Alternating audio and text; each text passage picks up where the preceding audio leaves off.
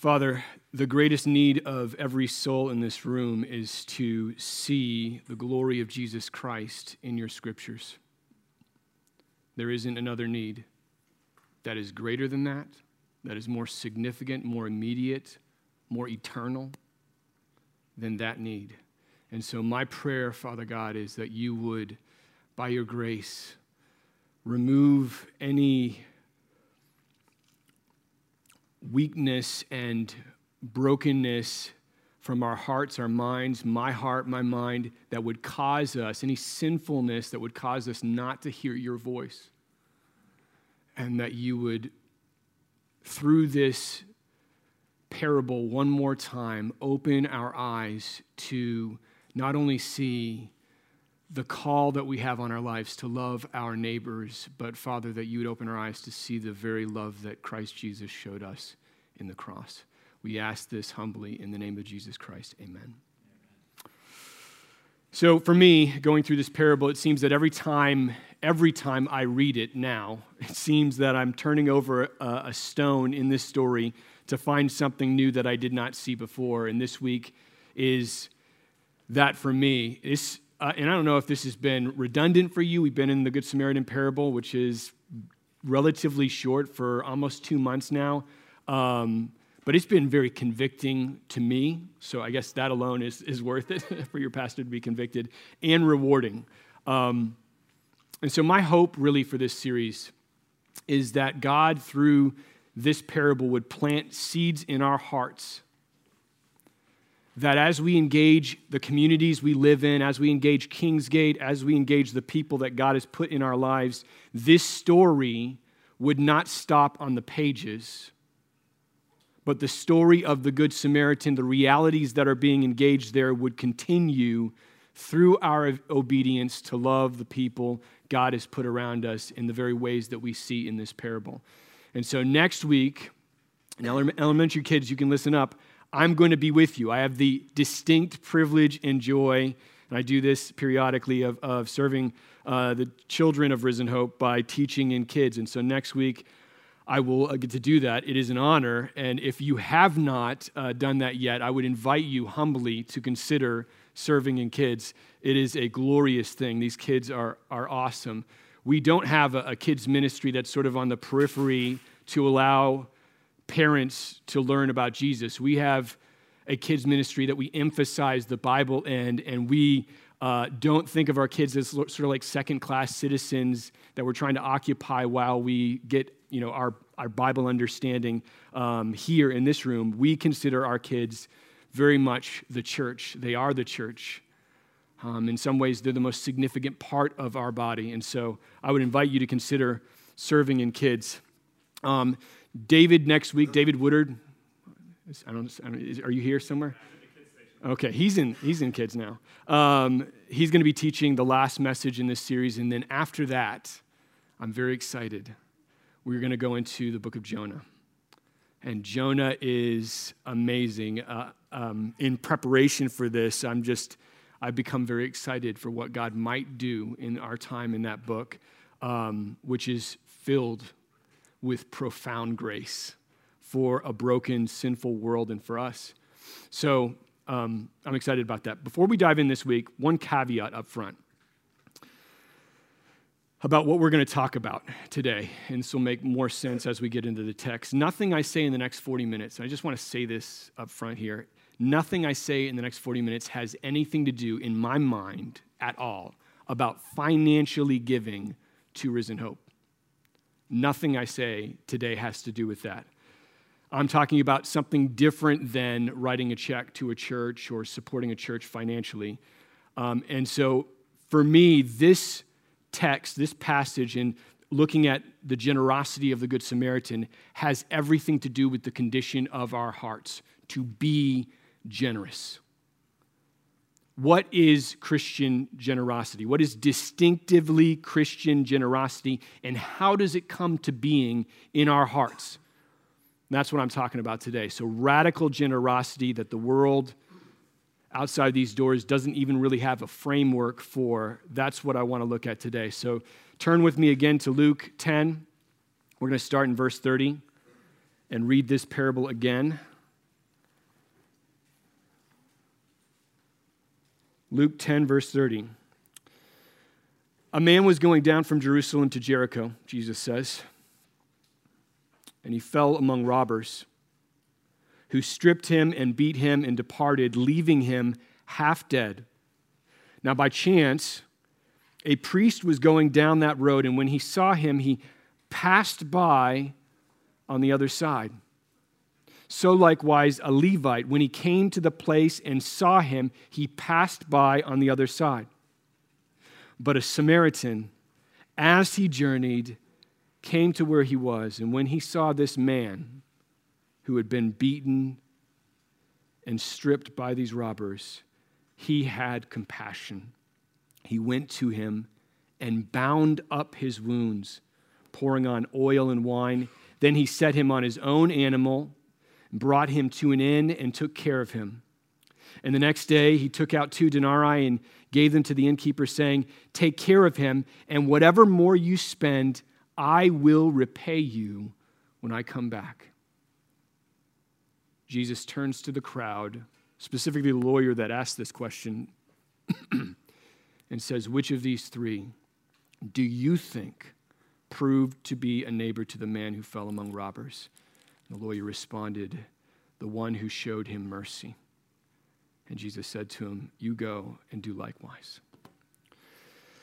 So last week, just to catch you up a little bit, we looked at an element and an ingredient to the kind of love the Samaritan shows this man who's been brutalized, robbed, left for dead, effectively. And we saw that the first sacrifice he makes is a sacrifice of time. And we recognize that for a lot of us, this is the greatest sacrifice that we could make because our time is very precious to us. And we talked about this concept of the idolatry of the schedule, or the idolatry of good things in our lives, good things that we love and we care about and we should care about, but things that might prevent us from doing acts of love and acts of mercy for those who are in need. And this Samaritan is immune to that kind of idolatry. He doesn't express it here. He's not constrained by his schedule. In fact, he railroads his entire schedule to care for a random, broken, bloody stranger on the side of the road. And the stunning thing about this act of love here, the most stunning thing, in my opinion, is how lavish it is. The language that Jesus uses here, given how short this parable is. Think about how short it is. And then listen to me as I read through verse 34 and 35 again, to what the Samaritan accomplishes in just this short period of time. He went to the man, bound up his wounds, pouring on oil and wine. Then he set him on his own animal and brought him to an inn and took care of him. And the next day he took out 2 denarii and gave them to the innkeeper, saying, "Take care of him, and whatever more you spend, I will repay you when I come back." So think about these things. He goes to the man. He binds up this man's bloody wounds, pours oil and wine to clean them and sanitize them. No doubt that cost him money because oil and wine are not cheap.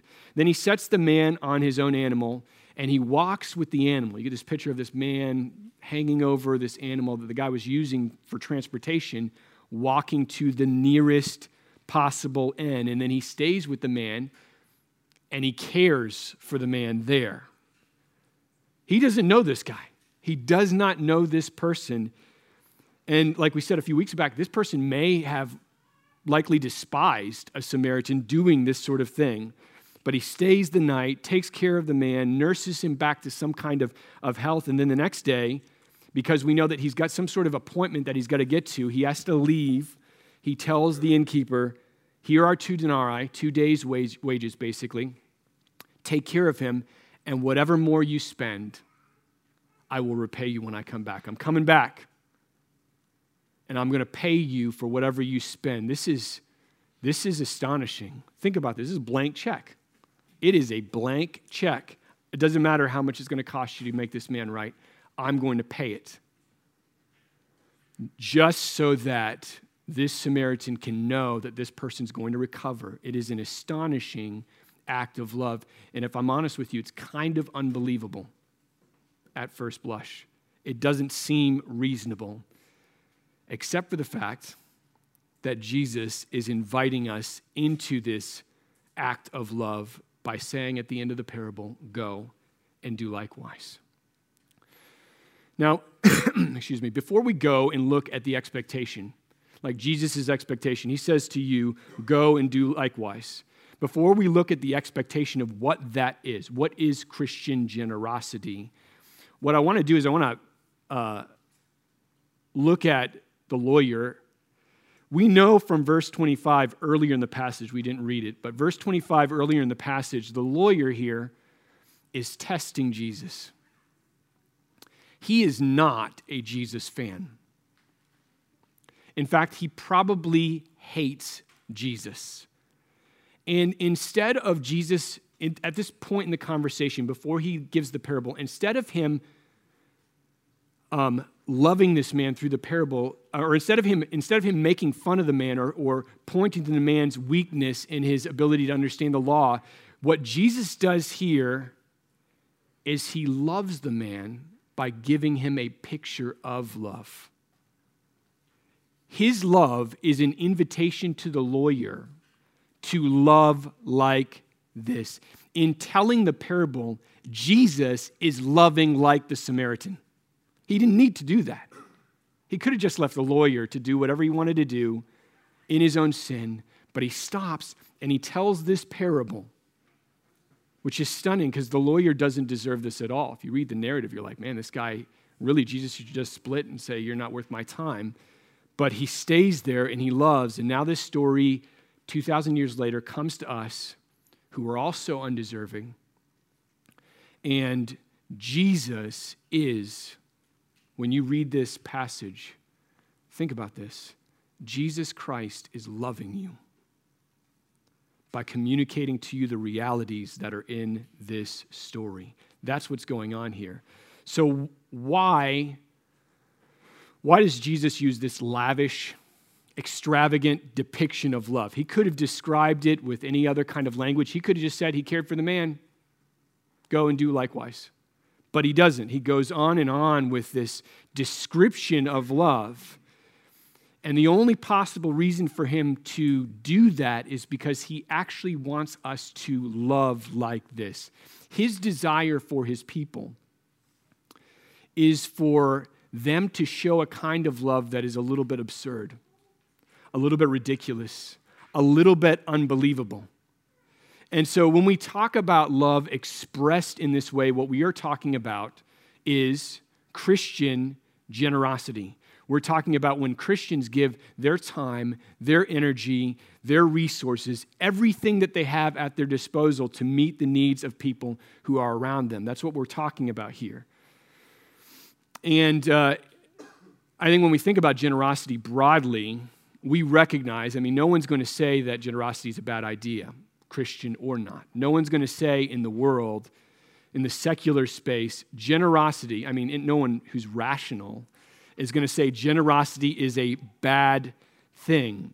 Most people agree that generosity is a good thing. It's not controversial. Regardless of what religion you subscribe to, regardless if you are an atheist, a believer, an agnostic, it doesn't matter. Most people are going to say giving to other people to help them is good. But people, when they do that, they have in their minds all sorts of motivations for doing that. And there are a variety of really good motivations to do that. Maybe they have a surplus of money. Maybe they just have a lot of wealth. I don't need all this money.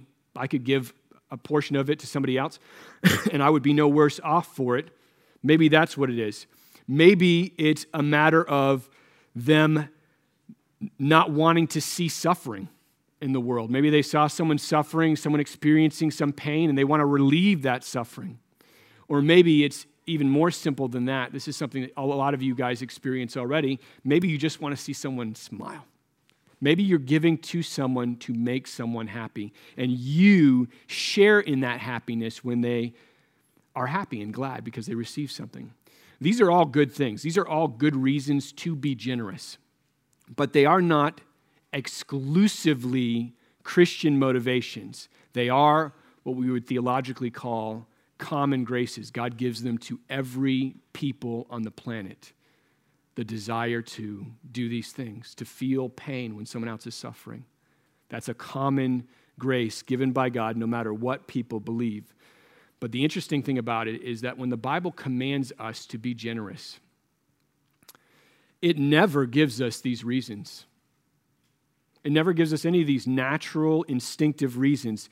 Generosity in the Scriptures isn't rooted necessarily in any of these reasons, but in something that is completely different. There is a different dynamic at play in the heart of the Christian. So what I'm going to do is I'm going to read a few passages, and I want you to see, kids, I need you to be a detective here. I want you to listen to these passages and tell me what you spot here as the common reason, the main reason why Jesus wants us to give. So listen closely. I'm going to rattle them off. All right, Luke 6:38. Give, and it will be given to you. Good measure, pressed down, shaken together, running over, will be put into your lap.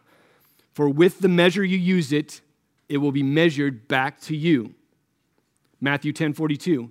And whoever gives one of these little ones even a cup of cold water because he is a disciple, truly I say to you, he will by no means lose his reward. Acts 20:35.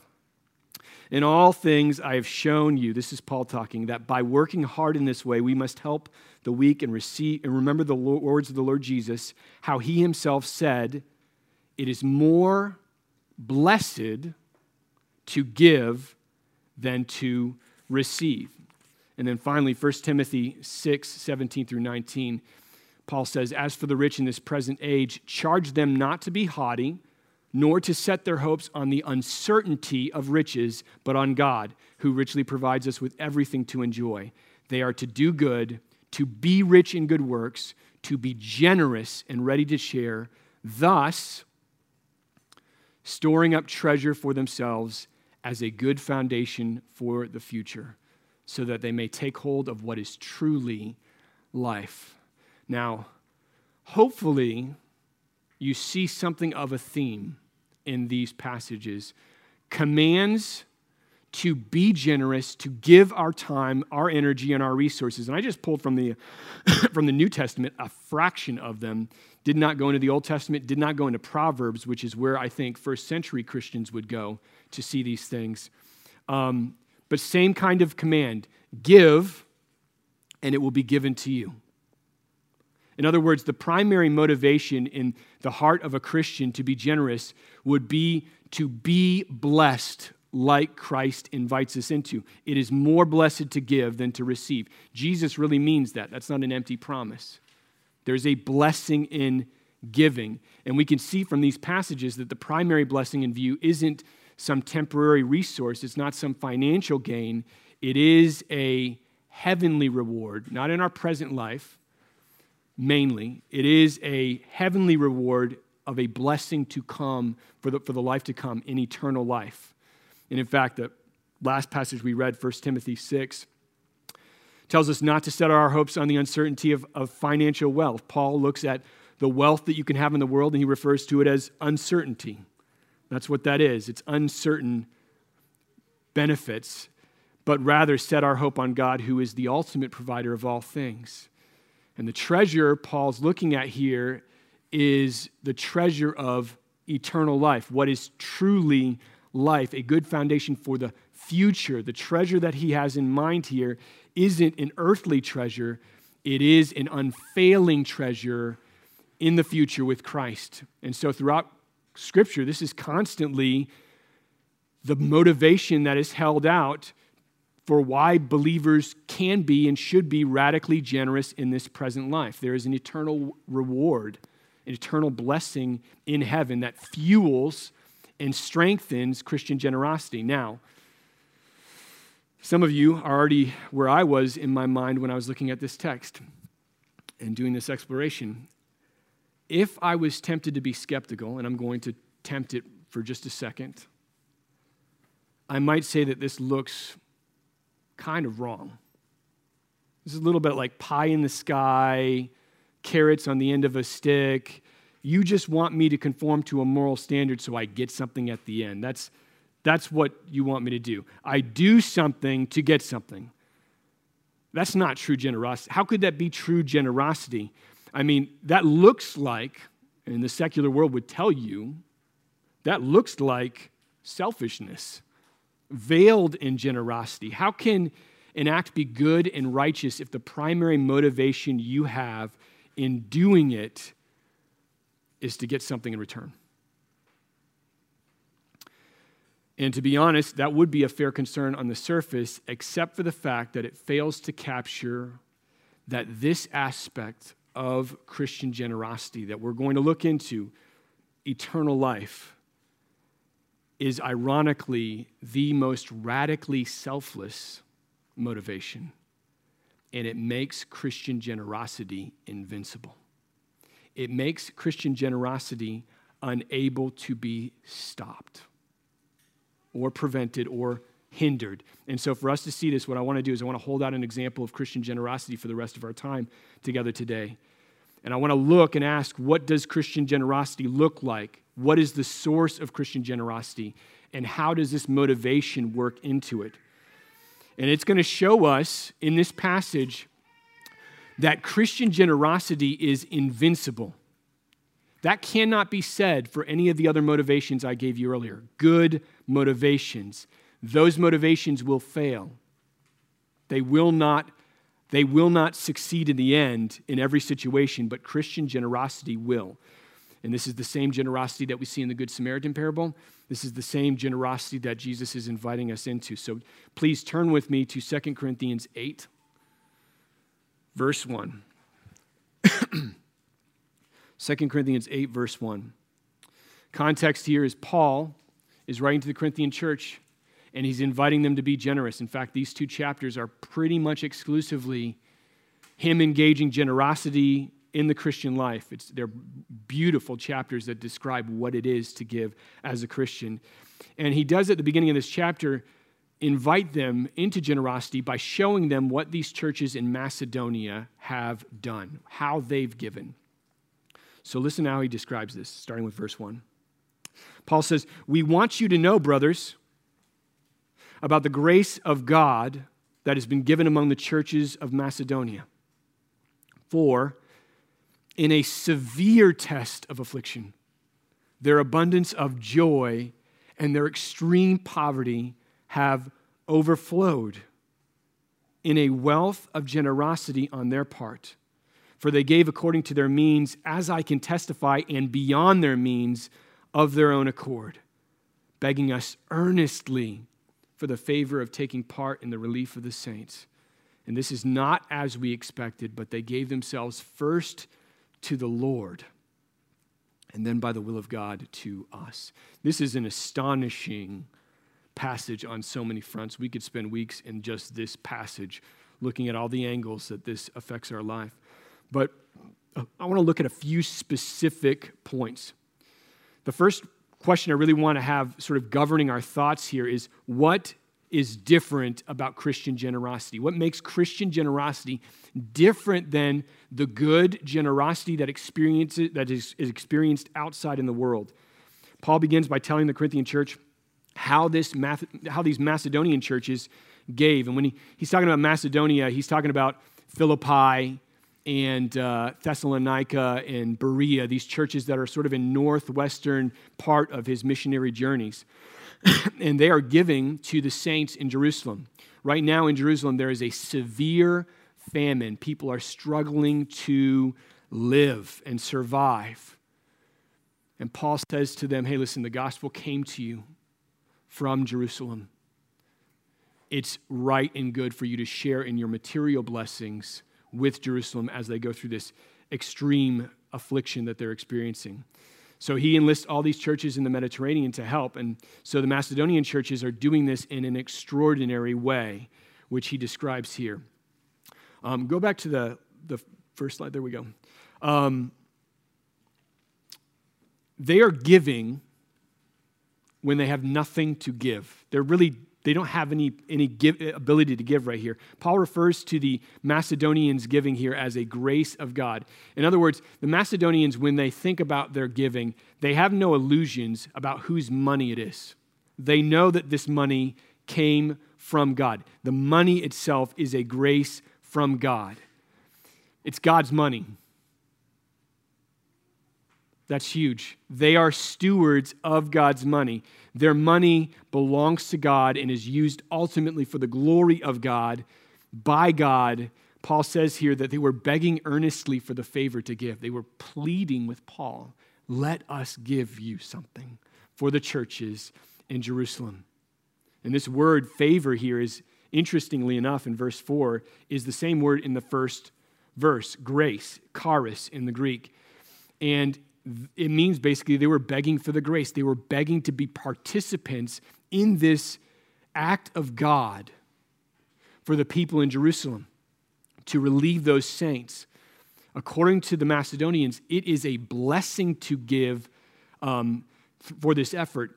And Paul makes this explicit that it is a blessing from God. Like in their minds, the Macedonians' minds, this is a gift of God that we get to give.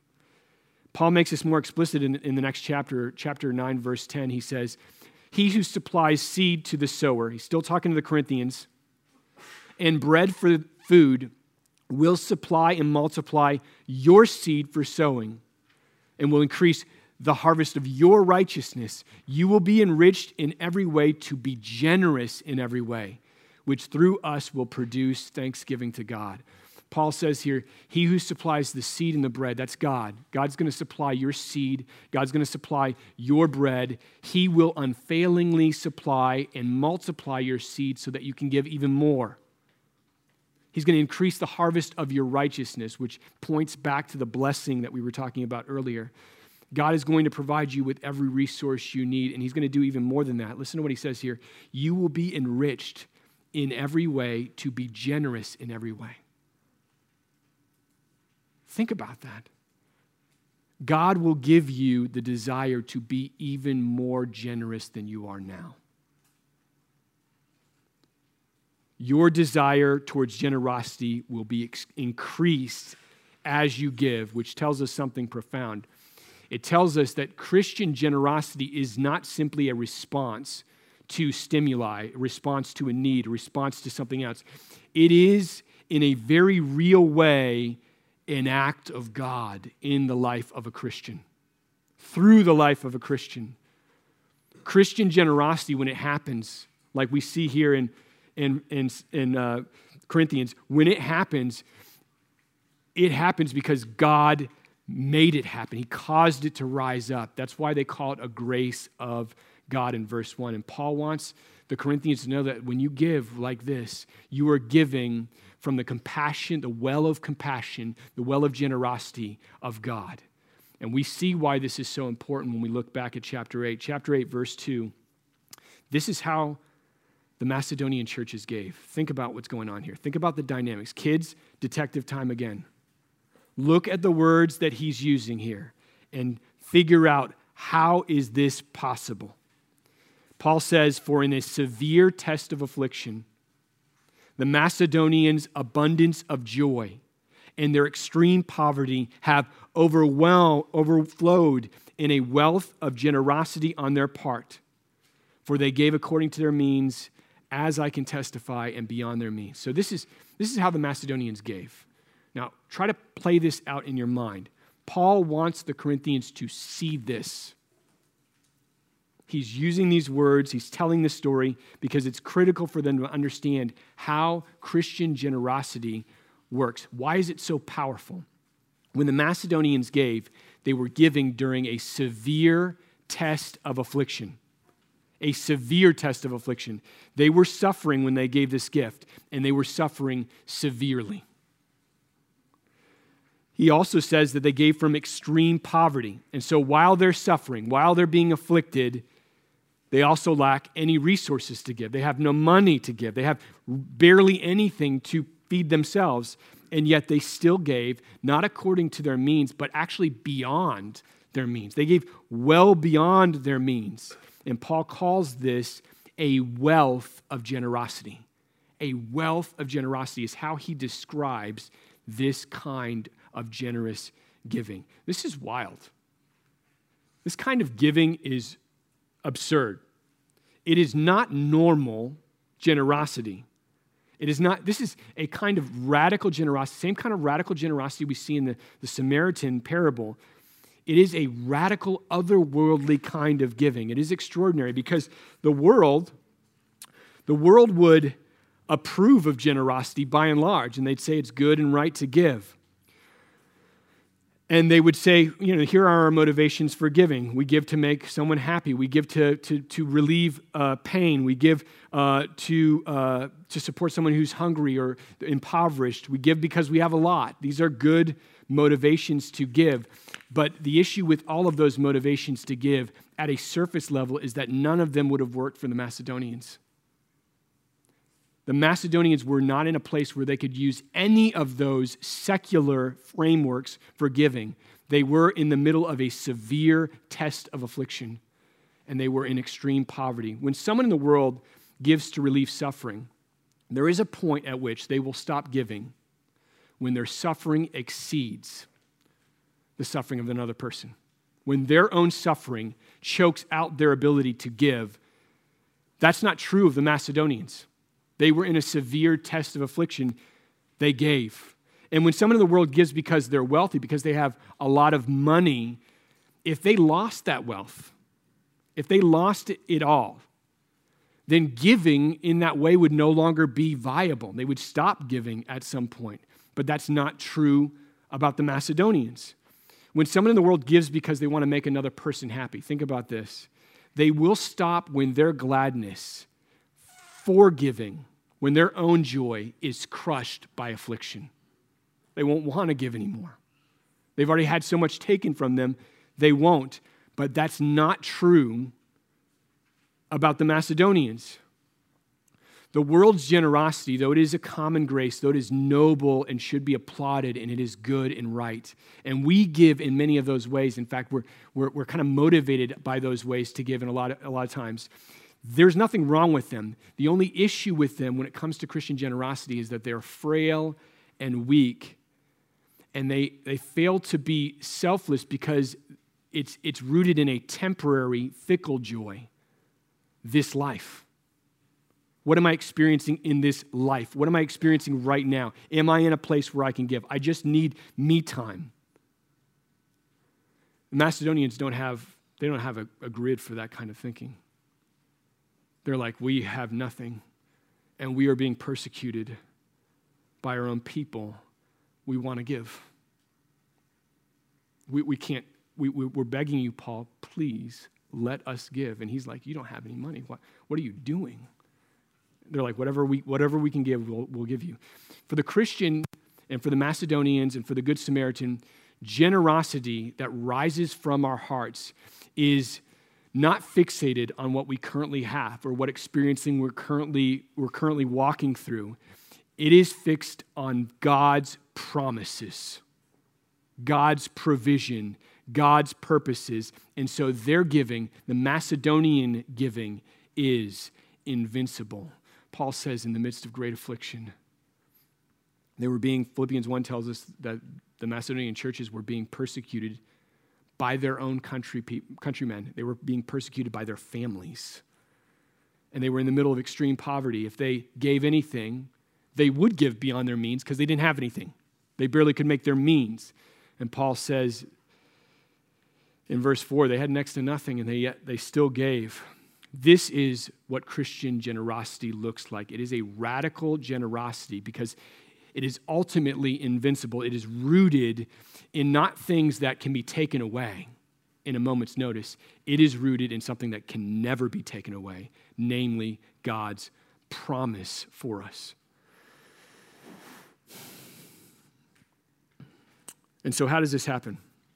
How does this occur? Well, we get a hint in verse 2. He says, in a severe test of affliction, their abundance of joy and their extreme poverty have overflowed from their joy, from their affliction, from their poverty, overflowed in a wealth of generosity. So Paul says they're in the middle of affliction. They're in the middle of poverty. The Macedonians had something else. They didn't just have affliction. They didn't just have poverty. They had, in the middle of all that, joy, an abundance of joy. They had joy. And from that joy, the Macedonians took their impoverished state, their pennies that they had, and they gave well beyond their means because their joy was so powerful that it could not stop them from giving. And so they gave generously. Now, what kind of joy in the world could do that? Like, what kind of joy? Seriously, think about it. It's one thing to give when you are comfortable. And when you got your needs met, and we're in America, like most of our needs are met. There's not a lot of struggles that we have here in the Western world. It's one thing to give when you have resources in hand. It's another when you have nothing. Or when you are in pain and affliction. This is countercultural. In a culture, in the culture that we live in by and large, where self-preservation and where comfort and we're enjoying our environments, where we live, how we live, what we do, what we eat, this kind of generosity is staggering. It is weird. It is different than anything that we see. So where did this abundance of joy come from? How did it happen? Well, verse 3 through 5 tells us. Paul says, "For they gave according to their means, as I can testify, and beyond their means of their own accord, they were begging us earnestly for the favor of taking part in the relief of the saints. And this not as we expected. But they gave themselves first to the Lord, and then by the will of God to us." So Paul is even saying here, I was shocked when this went down like this. I was shocked. This was not as I expected. It was not anything like we expected. They had so little, but the joy in them came from somewhere. It originated from somewhere. It had a point of origin, and here's the point of origin. They gave themselves first to the Lord. That's a big deal. Before they gave any money, before they gave any of their time, they gave themselves to the Lord. And then they gave themselves to Paul by the will of God. Think about this. They gave themselves completely and totally to Jesus Christ. Their lives were no longer their own. They belonged to Jesus. And in belonging to Jesus in that way, they experienced a kind of supernatural joy that so gripped their hearts, so clung to them, that they were able to give even in the middle of poverty, even in the middle of affliction. And this joy wasn't a generic kind of gladness, a random euphoria. It was a joy in belonging to Christ Jesus. They experienced a joy of belonging to Christ. And that joy is invincible. They had Jesus. They had Jesus. What more in the world could you want? This is why Christian generosity is so extraordinary. It is invulnerable to poverty. Christian generosity is invulnerable to poverty. It is invulnerable, invincible to affliction and really every kind of malady in the world that you could experience because it's not of this world. It's not born in this world. The Christian's unwavering focus on eternal reward and on the blessing to come isn't a blind hope in some sort of pie in the sky. It is an experience in the present and even more in the future of a real treasure. Not pennies, not the uncertainty of riches. And that treasure has a name. It's Jesus Christ. That's the source of Christian generosity. And when you have Christ as your treasure, you are free. You are completely free to give in radical ways, like the Good Samaritan in Luke 10. That's not extraordinary. In his thinking, he's like, I didn't give up anything. Christ is my treasure. Christ is the reason for all of my giving because there's more joy in him than there is in anything that you could give me. So listen to Jesus 2 chapters after the Good Samaritan parable. Luke 12, he says this, tells his disciples, sell your possessions and give to the needy. Provide yourselves with money bags that do not grow old, with a treasure in the heavens that does not fail, where no thief approaches and no moth destroys. Why, Jesus? Why should we do that? For where your treasure is, there will your heart be also. Where your treasure is, there will your heart be also. Christian generosity is not an exercise in blind hope. It is an embracing of true treasure over everything else in the world. And it is radically selfless because it displays for the world to see, for all of the world to see, that in giving of my resources, my time and energy, I display for you what is supremely valuable to me. I show you what my treasure is. In other words, in this kind of giving that embraces Christ Jesus and the eternity, the eternal blessing of being with him forever, in giving out of that wellspring of joy, I'm inviting others into experiencing the same freedom, in the same joy that I have. I become, really in a real way, you become an embodiment, a flesh and blood example of the Good Samaritan parable. Christian generosity says, you do not know what treasure is until you know who Jesus is. And Jesus is everything to me. Therefore, from the abundance of my joy, I will give and give and give and give. I don't have limitations. In 2 Corinthians 8, we see how this joy comes to a Christian. In verse 9, Paul tells us the source. Where did this joy come from? How did we get it?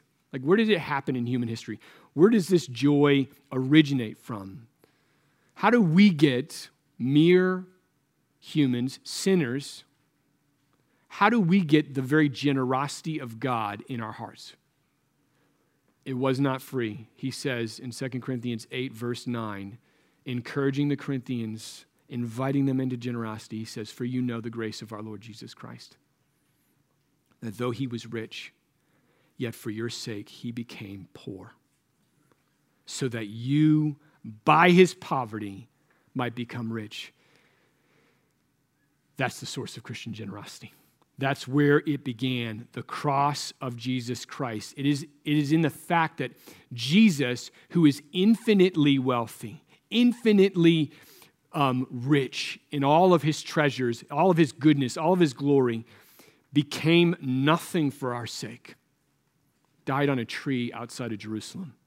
That's the source of our joy. It is looking into the gospel and recognizing that we didn't deserve it, we didn't earn it, we could in no way make it happen. In fact, we deserved, as sinners, eternal poverty, and yet Christ looks at our situation and says, no,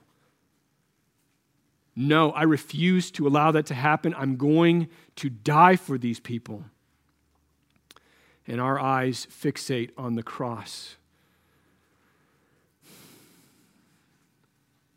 He became poor for our sake so that we would become rich and wealthy beyond our wildest dreams. And the wealth isn't what he gives us. The wealth is him. It is Jesus himself. He is our treasure. So in the act of Christian generosity, as we summarize this, born out of the grace of God, fixated on the joy of God, of being with him forever, being with Christ forever, is an invitation into the same generosity, the same joy, because the cross was that for us. The cross was this act of generosity by God through Christ that invites us to be generous. So when you meet the temporary physical needs of others at great cost to yourself, you display to others the eternal value of Jesus Christ. And this is what the Good Samaritan parable is all about. I give radically and I give generously because I've been given the most radically and the most generously. I have Jesus, and he's worth more than anything else in the world. He is worth more than anything else in the world. Christ is worth more than a comfortable life. The Macedonians know this. Christ is worth more than having every provision met. Christ is worth more than all that we possess and love in this world, times 10 trillion. If you have him through the gospel, you have the greatest treasure in the universe. There is nothing greater than that. And so now the invitation comes to us. It went to the Macedonians. They gave themselves to the Lord completely. And we are called to do the same. We're called to give ourselves, put our mind, our heart in his hands and say, whatever you want, and then give to others out of that. So in a few moments, we're going to be worshiping by the act of communion, the Lord's Supper, which is really our celebration of that sacrifice in verse 9 with the bread and the cup. And if your faith is in Christ Jesus, I invite you to participate, take those two elements as we sing this song, and recognize, I want you to hold them in your hand and just recognize for a moment.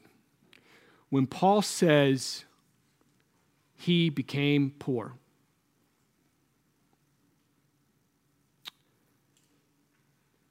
the bread and the cup is what he's talking about. He became poor. The body and the blood of Jesus Christ were given to you, not only for your forgiveness, but to invite you into love with the love of God. God does not desire for his love through the gospel to terminate on you and just stop. He wants it to flow through you and love others because of an abundance of joy you have in Christ. Jesus is the greatest treasure in the universe. Now let that joy overflow in a wealth of generosity and give yourself to Christ completely, and then give yourself to the world. Let's pray. Father, we're talking about impossible things. If this was possible, it would be easy as flipping a switch, but we know this is an impossible feat to love like Christ Jesus, to love with the very love of God in the way that the Macedonians did, Father. It is not possible through natural means. We need your Holy Spirit to come. For me, Father, and for my friends, thinking about myself, Father God, and I would invite my friends to think the same way. Help me understand how I can be generous. Help me understand how I can be gracious and loving in this way, no matter the cost. That I just recognize that the value of Jesus is so glorious that doing what the Macedonians did comes as a natural outflow of your grace in my life, Father. And this may look different in different ways for different people, Father. It may be an invitation to serve in the church, to serve in kids, to sacrifice time and energy and give that to the children of Risen Hope. It may be an invitation to VBS. David was talking about that earlier. Next week, we've got 2 VBSs going on at different times. That may be what it is. Maybe it's an act of generosity and just us recognizing our street is not our street by accident. We live on a street with other people. Many of them do not know the love of Jesus Christ. That's for a reason. And I pray that our hearts would become so inflamed with a joy that's found only in Christ Jesus that we cannot help but serve the needs of people around us, engage them, tell them about the gospel, love them sacrificially, Father God. I plead with you to do this in my own life, in all the ways in which I fail to do this every day. Help me to do this, Father. In the name of Jesus, amen.